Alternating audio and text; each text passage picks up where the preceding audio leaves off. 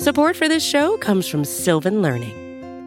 When children love learning, they can tackle any challenge life throws at them. Sylvan's Insight Assessment can help you determine if your child is ready for what's ahead. It can also identify gaps in learning and point out areas that could be of concern for your child so they can tackle what's to come. And right now, it's the best price of the year at $29.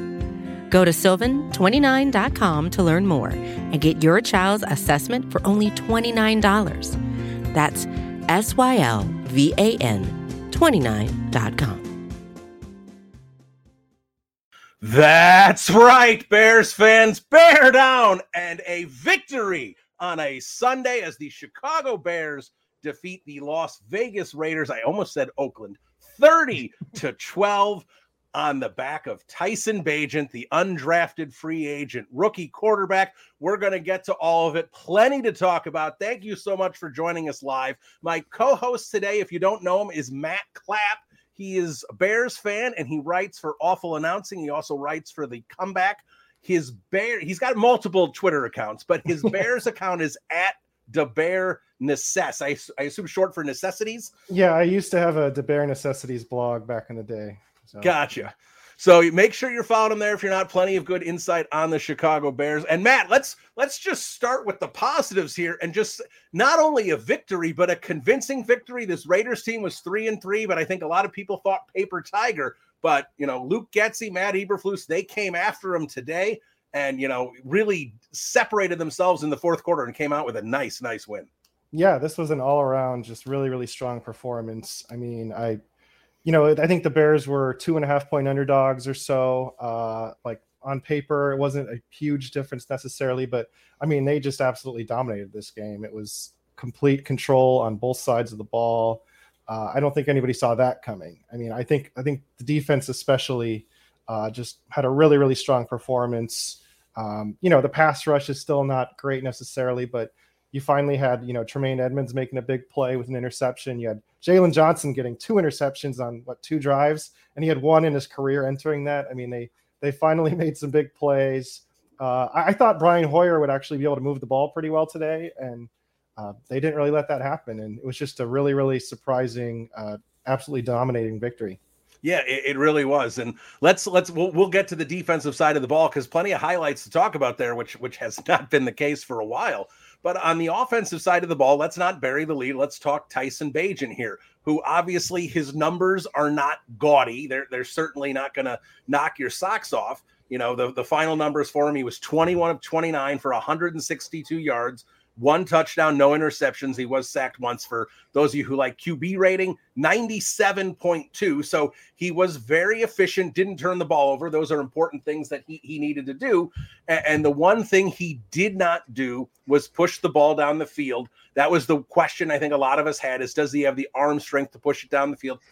He didn't try, and the Bears clearly didn't want him to try. And I think as noticed by, at the end of the first half when Nathan Peterman came out to try the Hail Mary, he's got a stronger arm than Bagent. They didn't want to do that. So, but for me, forgetting the arm strength, Matt, just looking at Bagent's performance, this is exactly what he needed to do. He was efficient and quick with the ball. He got the snap and got the ball out quickly. Didn't, give Max Crosby a chance to create that pass rush and cause havoc. He got the ball out before the offensive line needed to worry about things. He hit the open guys, plenty of checkdowns. Like I said, it wasn't an exciting offense, but it was efficient and it led to a couple touchdown drives. Yeah, absolutely. I mean, they ran this offense tailored to Bagent's game, clearly. I thought Luke Getsy actually did a really good job being creative with that and finding ways to get the ball in space. And I mean, on both sides of the field, they really did a good job with that. But yeah, I mean, you saw his quick release and his accuracy. He's got, it seems like just about anything you'd want in a QB except for the big arm, which obviously that's going to be a big deal at some point at the NFL level. But they did everything today to make it work.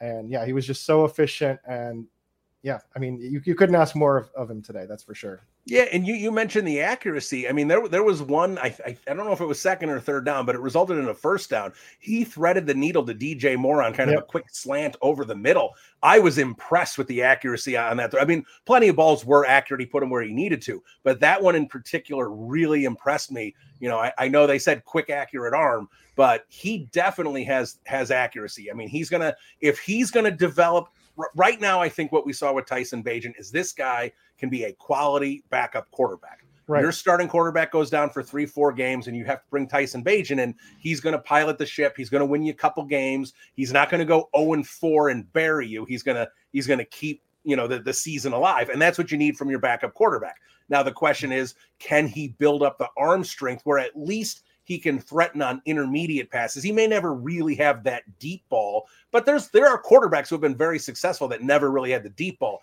but you've got to have the intermediate ball. So maybe if he gets there, we can see a more complete quarterback. But, you know, I personally, for what I had for my expectations, Bagent, you know, exceeded them. He was exactly what they needed. And you know, like I said, accuracy, you know, smarts, everything that the Bears needed, Bagent gave him. I think, are you muted? Sorry, I said you nailed it on all that. Like we'll see if he's ever going to be asked to throw the ball downfield and how that's going to go. But I think he's absolutely a guy that you can expect to come into the game and run the offense pretty well. It reminds me a lot of like a Gardner Minshew kind of, or I love that comparison. Yeah, you know, or maybe like an Andy Dalton. I think he's got I think more natural skill and mobility than like a Chase Daniel or something. But you know, to get to a tier above that, he's going to have to show that he can push the ball downfield and make the big time throws. But I think it's clear that he can at least come in and run your offense, and he's got some nice mobility. And like, this is a guy that you can definitely win some games with. I mean, if you put him on like the 49ers, like I think he could win a heck of a lot of games. You know what I mean? You get skill position players around him and tailor your offense to him. He can definitely make some plays. And for an undrafted rookie in his first start, I mean, you could not ask for more. Just to, you know, not turn the ball over, be smart, be efficient, and he did all that. Yeah, absolutely. I agree with everything. And I know a lot of people can, well, if Brock Purdy can be Mr. Irrelevant and be on a team, you know, like the 49ers, why can't Bagent? And it's a perfect situation for Brock Purdy. I mean, you know, let's be honest. If you look at the skill position players of Christian McCaffrey, George Kittle, Brandon Ayuk, and Deebo Samuel, the Bears have one guy in that tier with DJ Moore. Right. Everyone else, you know, Mooney, it's not to knock Mooney or Herbert or any of these other guys. They're not in that tier. So you only have one guy instead of four guys in that tier. It's the perfect situation for Brock Purdy to be the facilitator. So, you know, I don't like those comparisons. I love the Minshew comparison. I saw someone mention he has some Taylor Heineke in his game. I can see that. So, and again, what are we talking about with Minshew and Heineke? These are really high quality backups in the NFL.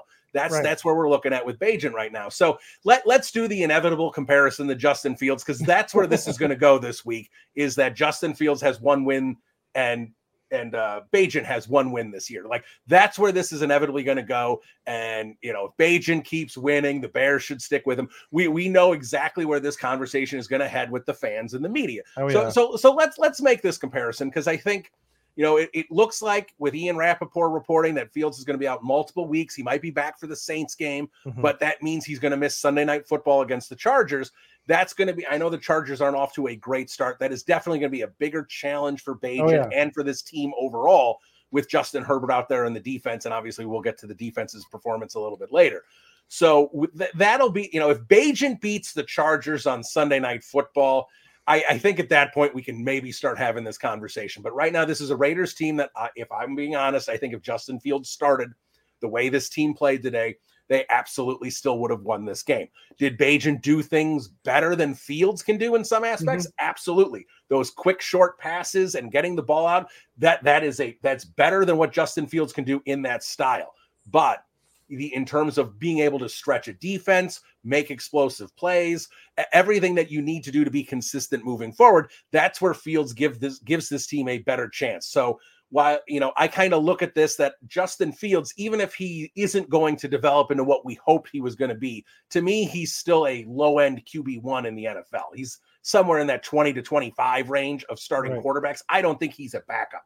I think he's still a starting caliber player. The question is, will he ever bring it all together to be a top 12 to 15 quarterback, which is, I think, where you need to be steadily successful. So to me, Fields is still, I don't want to get into the conversation of, is it Bagent or is it Fields? Who should the Bears have starting moving forward? To me, and even though Bagent played well and played exactly within the offense that he needed to do, with all that in mind, just knowing how short the passing game needed to be, even though Bagent played well, it strengthened my resolve that no question Justin Fields should start when he's ready to. Yeah, I mean, at the end of the day, this is the same conversation we used to have about like Jay Cutler versus Josh McCown or blank quarterback. Some of them can, like some of those guys can do things more efficiently and in the quick passing game and not turning the ball over. But to beat the teams like you're talking a Chargers team, you're probably going to have to make some plays downfield in the passing game and some explosive plays that it's a lot easier to do it against the Raiders and some of these teams. But to hang with like a Justin Herbert, you're going to have to put up a lot of points and make a lot of big time throws. So can Tyson Bagent do that? We don't know that. He didn't really have to do that today. Exactly. Did he complete a pass over 15 yards? I don't think he did. Like, I looked at the box score and he had 3 passes that went for 15 yards or more, but I believe all of them had yak attached to them. I think his longest air completion, and again, I don't have the stats in front of me. I don't have that yet. I think his longest air completion was 12 yards. Yeah. And again, this is not at all downplaying what he's doing. It's just that when you're talking about like compared to Justin Fields and being like a long-term starter, et cetera, you're obviously going to have to make some of those throws and show you can do it against like the top team. So we still have to see that. But, we know that Justin Fields is capable of those kind of games and those kind of plays. The Commanders game, I know they're not a very good team either, but you saw what he's capable of. We saw the same thing against the Broncos. We've seen the same thing on Sunday Night Football against the Steelers a couple years ago. Like, he has those moments. It's a matter of stacking them, and that's been the big problem, and getting out the negatives and holding the ball too long, all those things. And that might always be with this game, and that might be what prevents him from being in that top 12 to 15 tier, like you said. But he has that ability. We don't know if Tyson Bagent does, and we shouldn't say that he doesn't either. We still have to see it happen. But like you said earlier, when they had brought in Peterman to throw a Hail Mary and et cetera, like, it does show that they probably have some questions about his ability to throw the ball 40 or 50 yards. We just don't really know, but I don't think that the conversation should change as to who the starter should be until we see quite a bit more of this anyway, would be my opinion. Yeah, absolutely. And that's the thing, like that deep ball is important. It's not like you don't need to complete them constantly, but you need to have the defense respected enough that they don't stack the box and keep everything up, which is what's going to happen here. The Raiders didn't do very much adjusting. Josh McDaniels, we can get into that, but the whole key here for this offense, if you're going to keep it short and efficient like Bagent did, you need to pair it with a running game. And the Bears running game looked like 2022. In fact, the Bears running game has been a lot better the last couple weeks. I don't understand what Luke Getsy did at the beginning of the year. He just abandoned the running game pretty much altogether and just had Fields throwing it every down. I don't understand why he did that. You were the number 1 rushing team in the league last year. Yes, that was, Herbert was good. And with Montgomery, that was good. And Justin Fields was important to that. But you had the ability to run the football. And now that they're getting back to it this last couple of weeks, you're seeing that ability again. And that was huge today to take the pressure off Bagent. This team had, the numbers on the day, 38 carries for 173 yards and 2 touchdowns on the ground, over 4.5 yards a carry. That is phenomenal, especially when you consider your top 2 running backs are out. It was Deonta Foreman and Darrington Evans. You're basically your 3rd and 5th running backs, if that's what we're going to call Evans, just really did a great job. And I'll be honest, I did not like the idea of moving Tevin Jenkins over to right guard. I still don't think it was a good idea. I would have rather him stay at left guard where he's gotten comfortable. But what that did create was a right side of the line with Tevin Jenkins, Darnell Wright, and then you saw Mercedes Lewis out there on the right side a lot. It gave them 3 really strong blocking players together, and they definitely opened some holes. When they went to the right, I don't have the splits, but when the Bears ran to the right, it really looked like they were running efficiently over there. Yeah, it absolutely did. It felt like that they were destroying the Raiders at the line of scrimmage on a lot of those runs. And Foreman just runs with such authority. I mean, he's a punishing back, and I think that he's a pretty underrated speed guy. I think too, for the power he brings. Like, you see some hints of Derrick Henry almost in there. It was just a really, really impressive performance from him. And like, he was one of the most efficient runners in the league last year with Carolina. Absolutely. It's just a matter of him catching the football, which he didn't do on that first drive, had a really bad drop.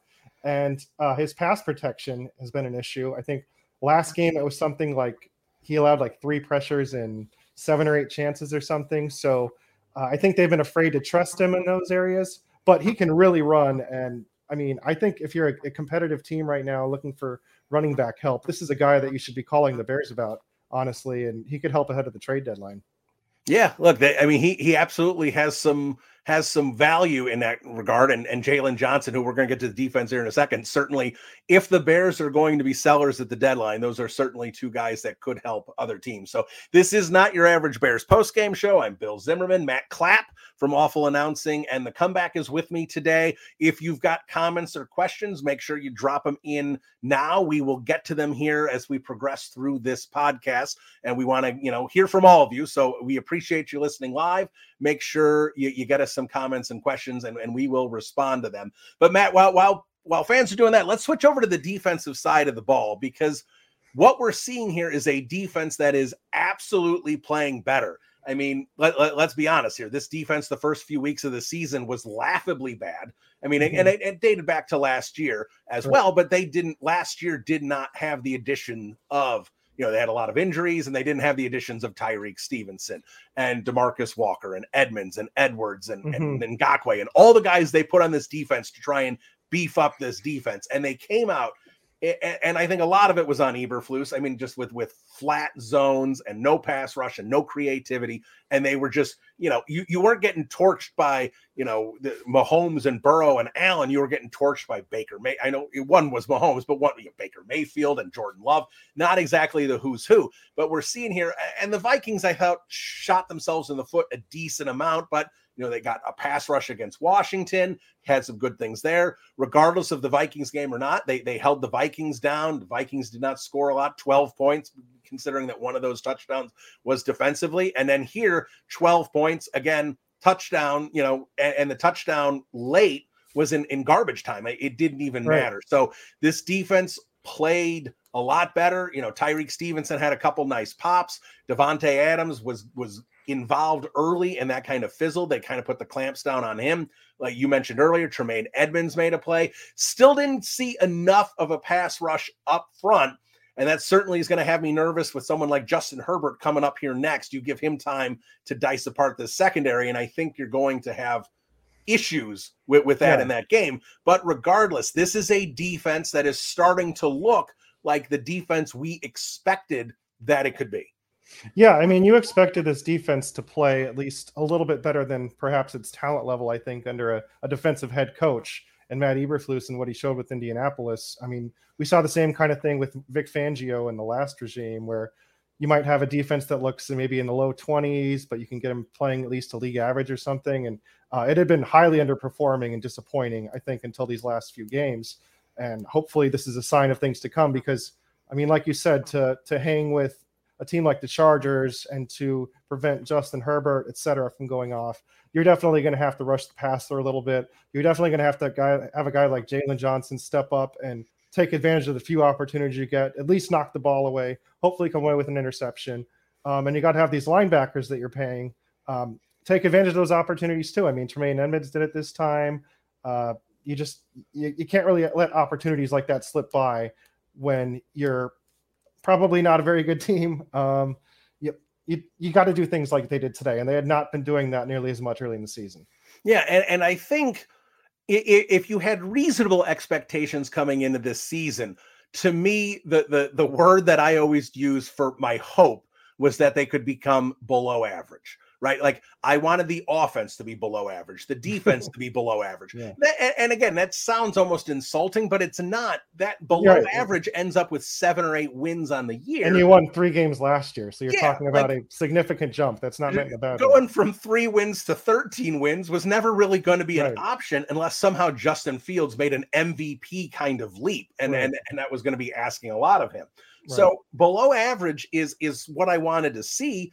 And right now, this defense is performing at an above average at a good level. Now they're going to have a much bigger challenge next week with the Chargers, and I think that's really going to give us an opportunity to see, is this a team that's turned the corner, or is this a team that had success against a backup quarterback in Brian Hoyer and an offense that really hasn't been that good anyway, a Vikings offense that was missing Justin Jefferson and hasn't been really that good anyway, and a Washington team that, you still gave up 20 points, which was a big improvement of where they were, but you scored whatever it was, 40 points on the other side and you were able to cruise there.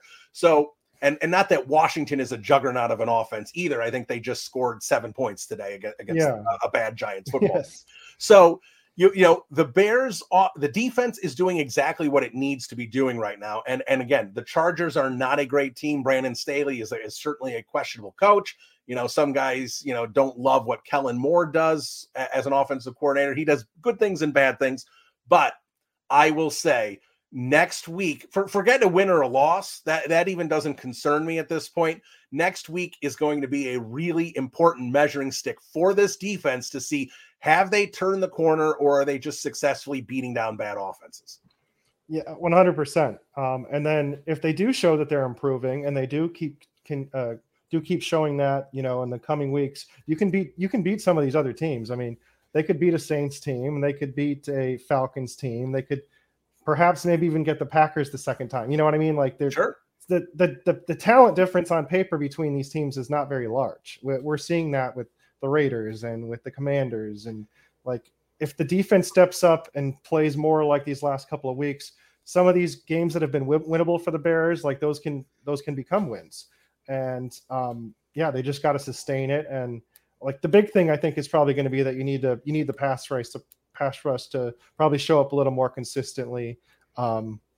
Because like you said, Justin Herbert is probably going to find his way to find an open receiver if you don't get enough pressure on him. Yeah. And look, when you start looking at how this Bears team has looked, and again, soft schedule, I'm not saying it's not, but let's just pretend that we can lop off the first 3 games of the season, and let's pick it up with week 4, which obviously was the rough loss to the Denver Broncos. But you also have to wonder, if this team played Denver like that in week 1 and didn't have the baggage of the first 3 weeks, would they have collapsed like they did in the fourth quarter? I don't know if they would have. I think there was a lot of, here we go again, with going through the Bears' heads. They're human beings. I mean, they feel it even more than we do. And I think that's the exact kind of situation where the real life parts of this do become a factor. And they all have that doubt creep in, even though they're all believers and guys with professional athletes that have an edge and everything. Like, we could all just feel that potentially collapsing. And until you start winning some games, it's hard for that feeling to not go away. And I think you're exactly right. Like, if you play that in a different situation, I mean, the Bears are no worse than the Broncos are, in my opinion. And I actually think they're a better team. Yeah, I mean, they looked that way most of the game, and it just fell apart. Yeah, and that's the thing. So, like, if you look at how this team has been after the first 3 weeks, that Broncos game could have had a much different outcome if it didn't have that baggage. Then they actually go out and beat Washington. The Minnesota game was ugly, but they were within a touchdown despite everything that was a problem. And it was a very winnable game, and they And then you sit there and go, well, if the Denver game's a little different, this is a 3-2 football team. Even if you don't give them the Denver game, it's still 2-3, which is, I think, a lot more in line with what we expected this football team to be. They just came out of the gates so poor. They were so outcoached against Green Bay. It followed them way to Tampa, and then they just collapsed against Kansas City. It was a horrible way to start the year. And I'm not sure what the reasoning was. I don't know if you want to blame coaching. I've heard people say that the Bears believe their press clippings. in terms of being a much improved team. I don't know if that was it. What, the injuries, and they didn't have a chance to play much in July and August because guys were sitting out. Whether those injuries were severe or not, I don't know. Eberflus's decision to not play them. A lot of guys sat out. So what you had this really disjointed team that really didn't look good. Again, whether it was coaching, whether it was the players themselves, this was an unprepared football team at the start of the year. And then to complicate things with Alan Williams and everything, it was a mess at the start, and they seem to have righted the ship to at least be at the point where they are now a competitive football team, instead of just like when we got to the Chiefs game and I had to do some stuff for Windy City Gridiron and writing, and I do the 5 questions. I talked to the Kansas City site. Like I said, I have full expectations that the Bears will lose by at least 3 touchdowns and give up 40 points. Because that's where they were at that point. There was no reason to expect them to surprise anyone with the Kansas City game or anything. It was that bad. So it's just frustrating to be here, seeing this team playing better, knowing you even got Carolina, and the Saints, some winnable games here. Even the Chargers are a winnable game. I mean, they have a losing record right now. So, Brandon Staley can always give you a chance. Yeah, so, you never know if Brandon Staley's just going to go for it on 4th and 8 because, he says that, the numbers say he should. They don't, Brandon. They don't always say that. But regardless, they've got some winnable games, and if they just didn't have that baggage at the beginning of the season, you'd have some hope for the season the rest of the way. But to turn around and try and get competitive and back into the NFC playoff picture at this point is such a long shot because of how they started the season. Just frustrating. Yeah, it is frustrating. I mean, I think we all thought that they would probably at least win like 6 games, maybe 7 games, maybe a little bit better if Justin Fields made the proverbial leap into that Jalen Hurts, Josh Allen, 3rd-year leap territory. But they look so bad. And that's why we all were blaming the coaching like crazy, because the team was not, even if it wasn't a very good team, it should have at least been playing more like this on paper. And hopefully they have started turning it around, and hopefully that we'll start seeing it carry over and potentially upset a team like the Chargers or the Saints. And I mean, they're capable of it. This team has enough talent, and we saw that today. Yeah, and let's just talk about coaching, in-game coaching here a little bit. And I don't want to bag on the Bears. When you win, win the game 30-12, you certainly shouldn't bag on them. But at the same time, when there are better teams on the horizon, and they still have to play Detroit, and, Atlanta's a decent team, and it's not like the schedule's impossible down the stretch, but it is improved. There are tougher games ahead for the Chicago Bears where they need to be coached better. And Matt Eberflus in the past has made some head-scratching decisions for me that I just did not like in game. Mm-hmm. And today, like if we're just going to be honest, how he handled the end of the first half, it ended up not mattering, but it was atrocious. And it was the opportunity to give the Raiders momentum. Because, you decided you wanted to give Tyson Bagent the ball first and get him comfortable. I didn't have a problem with that. I know a lot of, statistic guys will say you always should defer, take the ball in the second half. You have odds for more possessions. I understand the reasoning, but I actually understood. It's like, all right, let's get Tyson some rhythm. We don't want, the Raiders to march down and we're down in Tyson's down 7-0 or even 3-0 before he has the ball. So I got that. And I understand that the Bears offense didn't do anything in the first drive, but when you made that decision, the Raiders are getting the ball to start the second half. So you're giving the Raiders an opportunity here. And then the way he handled it, where he actually had a chance to get more points at the end of the first half, didn't use any of his timeouts. Just, it looked like he was trying to play for a long field goal, and then that all backfired. It was just a complete mess. And luckily, Josh McDaniels is apparently just as bad of a coach as Matt Eberflus. I mean, that field goal he took towards the, when the Raiders were still in it, I know they were down 3 scores, but they could have had, get a 3 and out and get the ball back. How he doesn't go for a touchdown there, settles for the field goal. Ron Rivera did the same thing against the Bears, taking an iffy field goal when he needed a touchdown.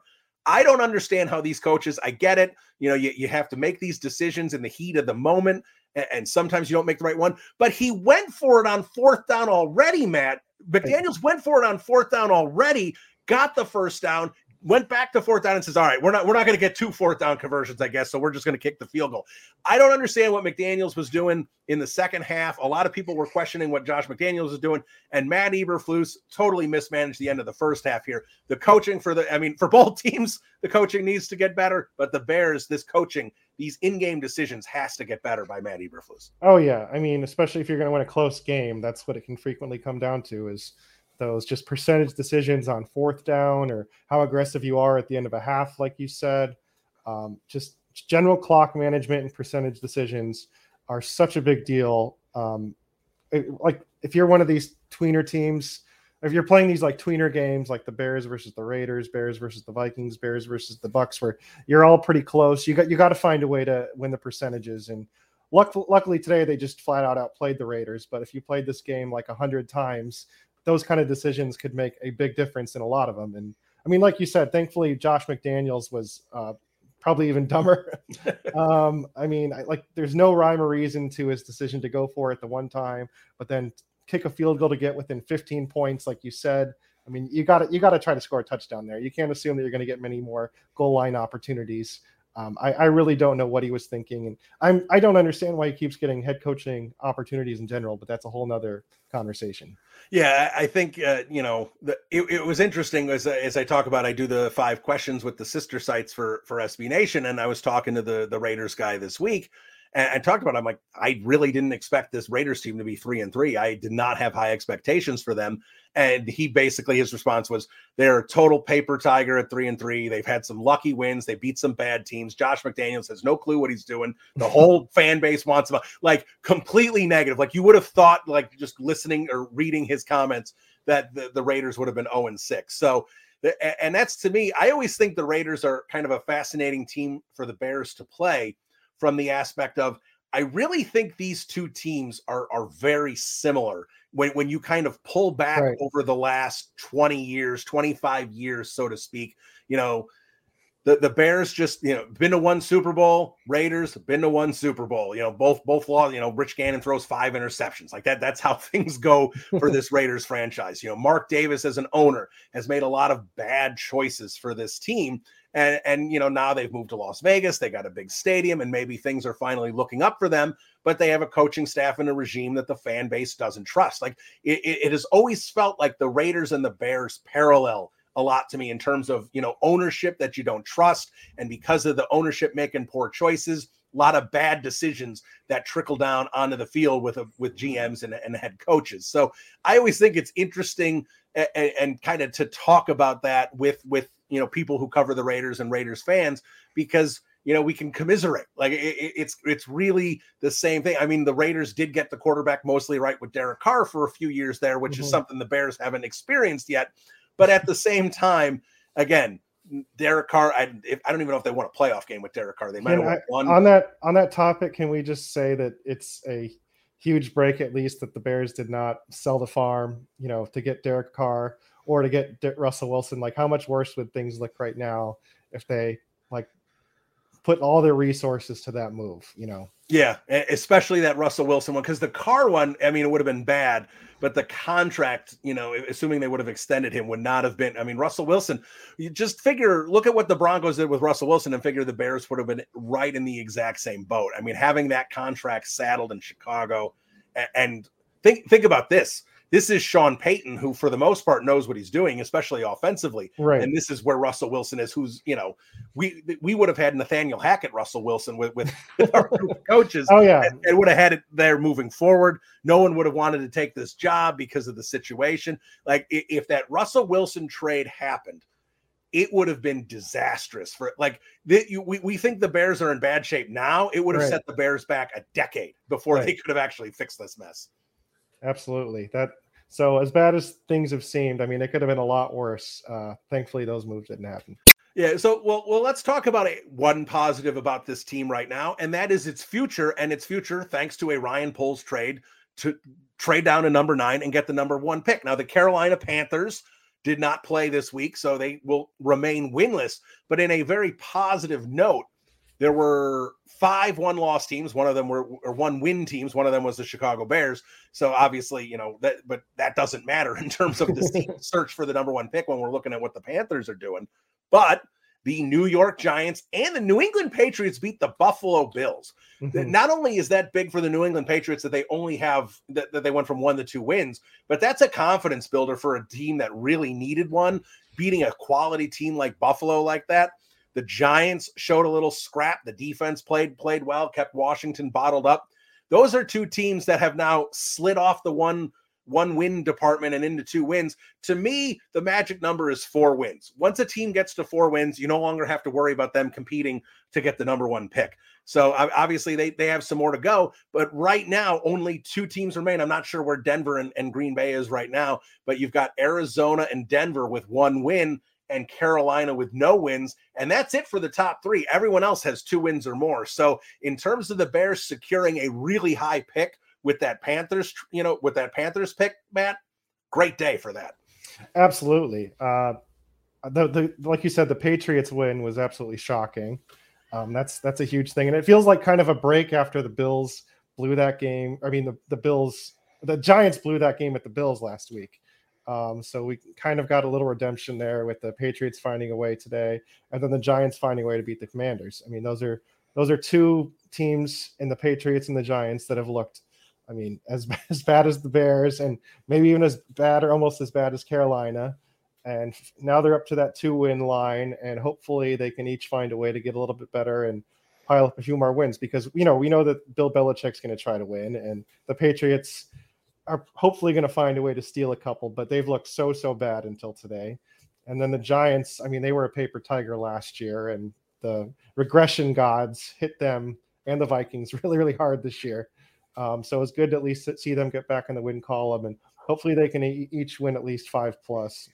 Yeah, and just at this moment during this broadcast, Denver is up 6-0. So far so good there, and Arizona hanging in there. They're down 14-10. So maybe we'll get another one of these 1-win teams, a second win, and really kind of get a little distance here with Carolina, because right now, here's what I would say, and then we can get to comments with Carolina. Carolina is on the cusp of imploding. They, but going into this bye week, Frank Reich was complaining about ownership. That's publicly complaining about ownership. That's never a good idea. Basically admitted that the whole team wanted CJ Stroud, and ownership wanted Bryce Young. That's nothing that Bryce Young needs to hear. You've got Hayden Hurst complaining about how the team's just quitting and players aren't competing. Like you're at a cusp where this team could start falling apart. And the fact that I think it was Albert Breer, I don't remember which insider, said that the Carolina Panthers are going to look to sell pieces off at the trade deadline.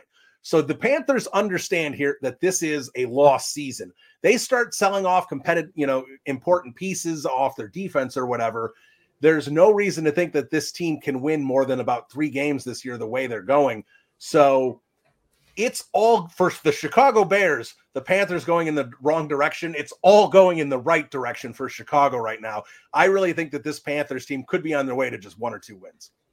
Yeah, that wouldn't surprise me at all. I mean, they had that good start against Miami last week. It was, I think, 14-0, and then the Dolphins just pummeled them. They badly need a weapon or 2 for Bryce Young. He needs a DJ Moore. I mean, that's what he needs more than anything. He needs somebody to take a short pass in space and turn it into a home run. And I don't really see it with that team right now. And like you said, they have all the bad vibes going. It's very easy to see them trading like a Brian Burns or something at the deadline. And they've had a lot of injuries on that defense. That was supposed to be a pretty solid defense, but they've lost so many key players. And if they trade from it, it's just going to get worse and worse and worse. And I mean, it's the same thing we've been talking about. Like once you start losing a lot of games, that real life human locker room and everything vibe, that culture, it really starts to make an impact. And it's just not a great situation for a rookie quarterback that needs a lot more help around him. No, and that's the thing. We in Chicago have seen what really screwing up a rookie season for a quarterback can do. And Carolina certainly, when you give up that kind of capital to go up and get Bryce Young, you need it to work out. And if they damage Bryce Young to the point, and who knows, maybe he would turn out, maybe he wouldn't turn out. But if you damage Bryce Young to that point where it flops and CJ Stroud becomes a guy in Houston, you've just created, I mean, that's the kind of thing that the franchise can take 5-6 years to recover from. So, and also I was going to say, I mean, there's been a lot of rumors about them trading for like a wide receiver or whatever, but I don't really know who's a like bona fide number one wide receiver that they're going to acquire in season right now. I mean, most of those guys are on good teams, or they're players that teams don't want to get rid of. So I mean, like I think that they'd probably be talking about a Cortland Sutton, Jerry Jeudy, but those are still that like second tier, or Steve Smith said third tier free Jerry Jeudy last week. I think they're probably not going to be players that like change the trajectory of the season or really add more wins on paper. So, and here's the thing about trying to make one of those trades. What are the Panthers going to give up? They don't have their first round pick this year. They don't have their second round pick next year. Like, if you give up, you're going to have to give up a second, maybe, at best a third round pick. You can't just keep trading away draft capital for mediocre players. So they've got themselves in a tough situation where they don't have the ability to add. You needed Bryce Young to be the guy, and then you start building around that. Now they need to try and add to help Bryce Young. So they've created a nice little mess over there. I am certainly not complaining about what David Tepper has done, the owner of the Panthers, has done to that organization, because that is a nice hot mess, and something that, if they take a couple of years to recover, obviously this first round pick coming up in 2024, but they the Bears could have pick 33, 34, 35, whatever. 2025, 2025, if because this team just does not have a lot to add right now. So it's a nice hot mess, and that is a fabulous, fabulous thing. So again, if you're listening live, we appreciate you. This is not your average Bears postgame show. Matt Clapp with me. I'm Bill Zimmerman. If you've got comments or questions, we are going to get to them now. So drop them in, and we'll talk about them for a little bit here before we wrap up. Let's just start with a nice simple one and kind of circle back to the beginning of the podcast. And that's Bears fan 131. It says, well, Bagent is solid. And Bears fan, I'll absolutely agree. Bagent had a solid day. But I'm also of the belief, and I think Matt is as well, as we talked about this at the beginning of the podcast, not to get overexcited, not to put too much into this performance. He kept it short. He didn't even keep it intermediate, but he did what he needed to do. Quick passes. He got the ball out. He was efficient. The running game complemented it well, where they were able to put together some sustained drives. And again, that's exactly what you want out of a QB2, is come into a game and keep let the team win the game and you not lose the game. Bagent did a great job of that today. You could not have asked more from him, from an undrafted free agent from a Division II school making his first NFL start at quarterback. You could not have asked for more from Tyson Bagent than what he put forward. But again, let's not pretend that gives the Bears a better chance to win than Justin Fields.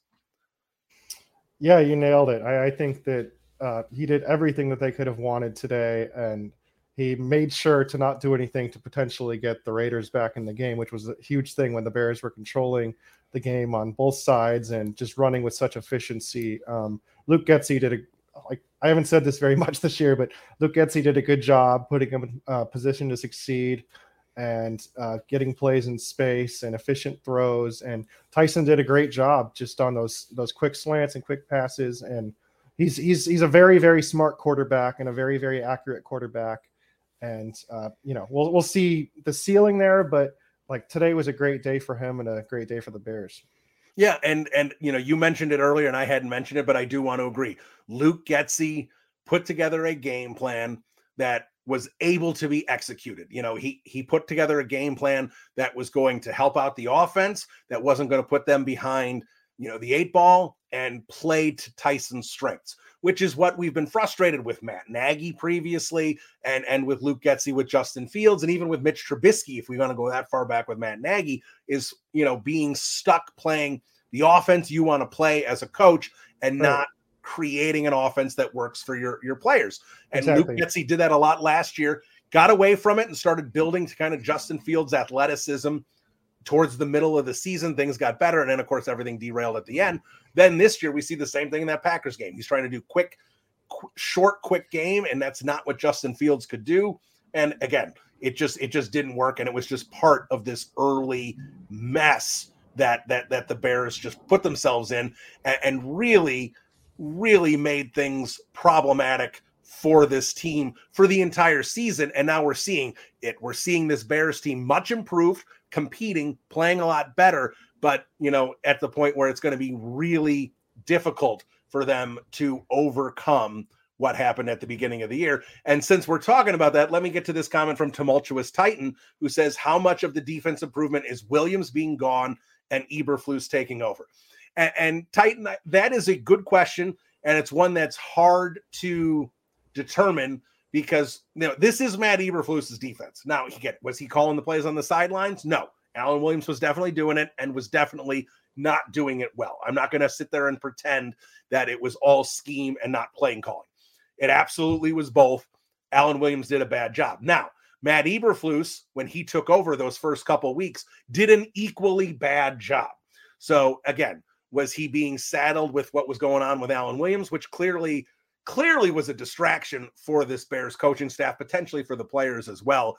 We don't know all the details about this, but again, Alan Williams was let go by this Bears organization due to his conduct, and HR was involved. So we know whatever was going on was not good with Alan Williams, which based on, Alan Williams's reputation, and I'm guessing his reputation amongst his friends and peers as well, was shocking, whatever it was that happened. So that's absolutely going to be a distraction and could have played into some of the poor play calling from Matt Eberflus early. But overall, I just think, I don't know, Matt, it just feels like Matt Eberflus needed a kick in the butt, like to kind of sit there and be like, you don't just get to sit here and you cannot rush 4 straight up. You don't have the personnel to do it. You're not going to get home. You can't just sit in a soft zone when you don't have any pass. Like the concepts that he was trying to do were, he could not marry the two, and it just created a soft, simple defense that any NFL quarterback, any pretty much backup quarterback, like the top backup quarterbacks, would have been able to easily dissect. So is Eberflus doing a better job than Alan Williams? Absolutely. But is it just because he took over that the defense has improved? I don't think so. I think Eberflus needed a wake-up call and needed to realize that he needed to do some more creative things and some stunts and twists and blitzes up front. And let Jalen Johnson and Tyreek Stevenson be more aggressive defensively. These are guys that can get up on a receiver and get handsy with them and create disruption and not just sit back 10, 12 yards and let the receiver come to them. Like, I didn't understand what a lot of the concepts were, and I feel like Eberflus has done a much better job. We talked about how Luke Getsy should create an offense that plays to the strengths, and he did that today. I think Matt Eberflus is doing a better job of that moving, and has been it the last few weeks, Matt. And again, still not a great pass rush because Sam Howell takes a lot of sacks. So I kind of put that as an anomaly, and I want to see it beyond the Washington game. We still really haven't seen it, and he just may not have the personnel to be able to correct that at all. We just knew this defensive line was weak. But Eberflus is definitely calling a better game the last few weeks. It's definitely showed up on the field. It's good to see. It brings some hope moving forward. But I need to see Matt Eberflus's defense play like this against better offenses before I'm willing to tip my cap to him. Yeah, I mean, you said it on absolutely everything there. I think a big point that you made, just adjusting from within what he does, the same thing you were saying about Luke Getsy. Like, these coaches sometimes get stubborn in their ways and only get players to play their way. Like you're seeing, I think, Matt Eberflus adjusting to the personnel and trying to get the most out of what this unit can do. And that's a good sign. That's what you want to see, is coaches actually being willing to be open-minded and adjust to what hadn't been working. Yeah. All right. And let's we'll switch back to the tank conversation about the Panthers pick. Friend of the program, Chris Armstrong, who dropped in 2 comments here. Carolina is about to China syndrome. We're getting the number 1 pick. And she says, I'm sure they'll want a first for Burns, but who will give that to them? Well, look, edge help is always needed. And there are always, there are never teams, unless somehow the New York Jets, who have all the good edges. I don't know how it managed to happen, but for the most part, even the best teams need edge help. So if Burns is truly available, someone I think is going to give them a first round pick. The problem with Carolina is there's always been reported that the Rams offered up 2 first round picks for Brian Burns a couple of years ago, and they said no. And now they're not going to get 2 first round picks for Burns. Burns, from everything that we've seen, does not look happy in Carolina about the contract and everything.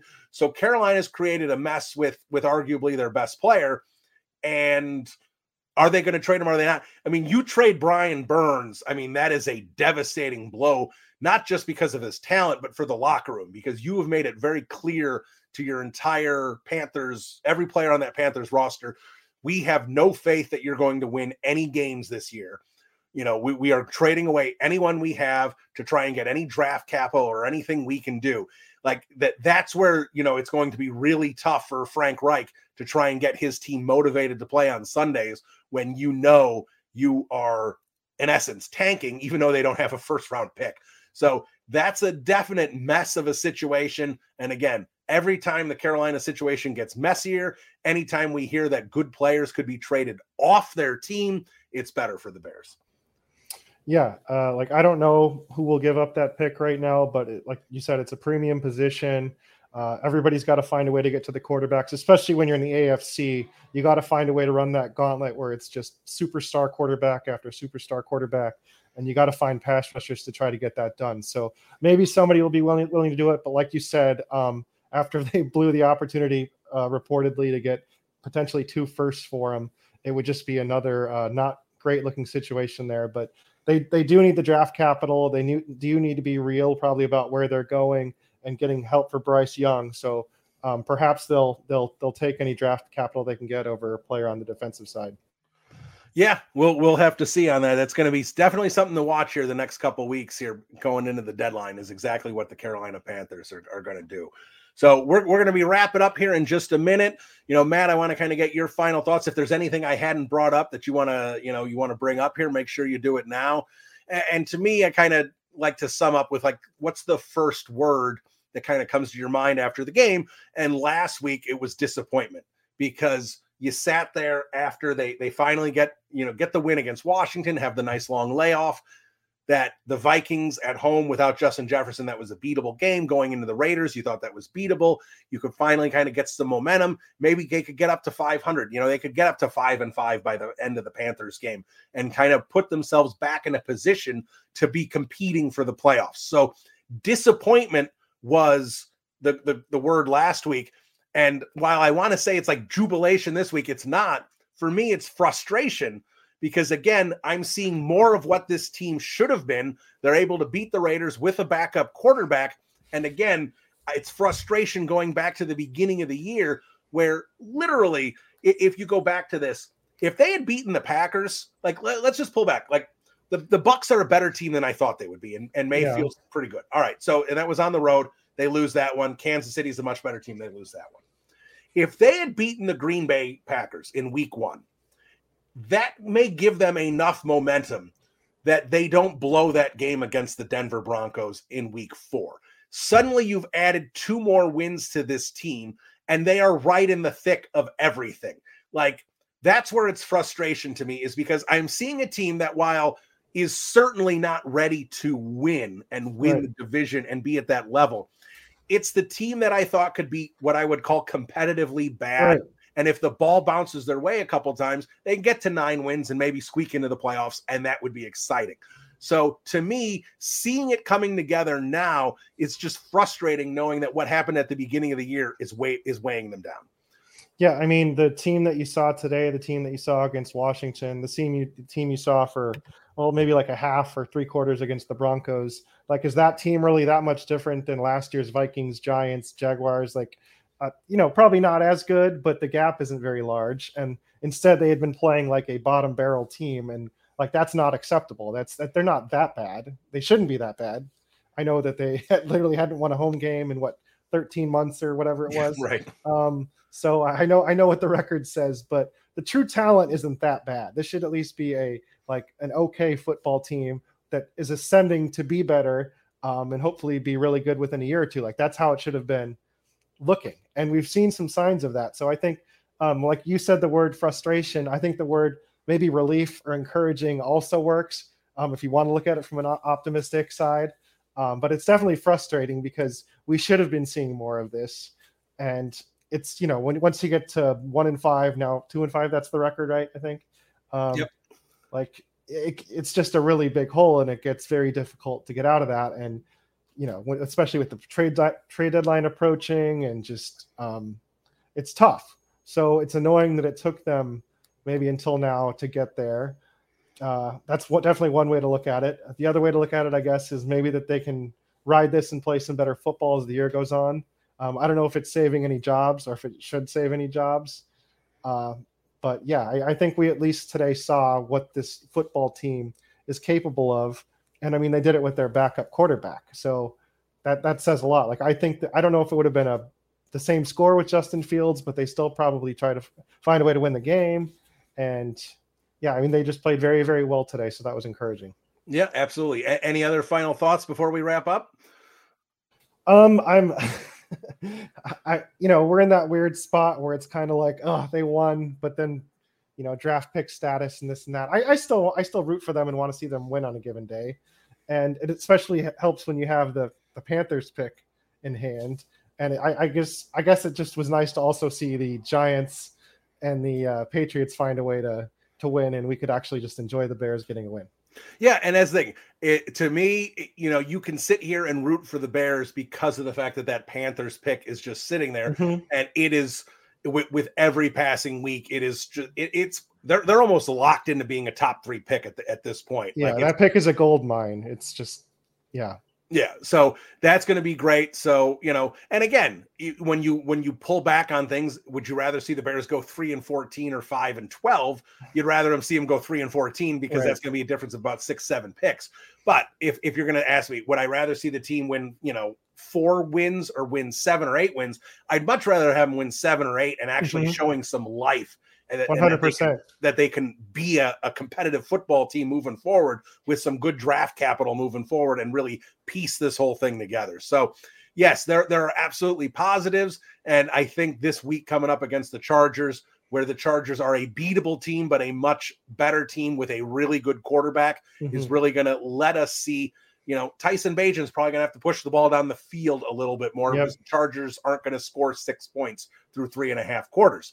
Like, Bagent's going to have to do a little more offensively. The defense is going to have to step up. They're going to have to play better to neutralize Justin Herbert. So it's going to be a big opportunity. It's going to be on the national stage. So it should make for a fun, compelling game, at least for us Chicagoans and us Bears fans. I don't know if people in New York are going to be too excited about this Chargers-Bears game on Sunday Night Football, but I'm not too worried about them. So, Matt, thanks so much for joining me. I enjoyed this conversation. Bears fans, thanks so much for joining us live. I hope you enjoyed it. Hey, enjoy this victory. The Bears, it's only happened twice. So, have a couple victory beers, enjoy your Sunday, get ready for the work week and know that, there's going to be, Bagent's got to play. He's the best quarterback on the team. We know what's coming. So you may get a little frustrated, but it's going to be a fun week. So, Matt, thanks so much. And bear down. Yeah, absolutely. Bear down. And thank you so much for having me. All right. That's going to end the live stream. Thanks so much, everybody. Make sure you stay tuned to the Second City Gridiron YouTube page and the Windy City Gridiron podcast channel. There will be, the full slate of podcasts with Bear and Balance and Bears Banter and Making Monsters and Bears Over Beers, the whole shooting match, Bare Bones as well. So plenty of content all week talking about this win and getting you ready for the Chargers. Bear down, everybody. Talk to you soon. Adios.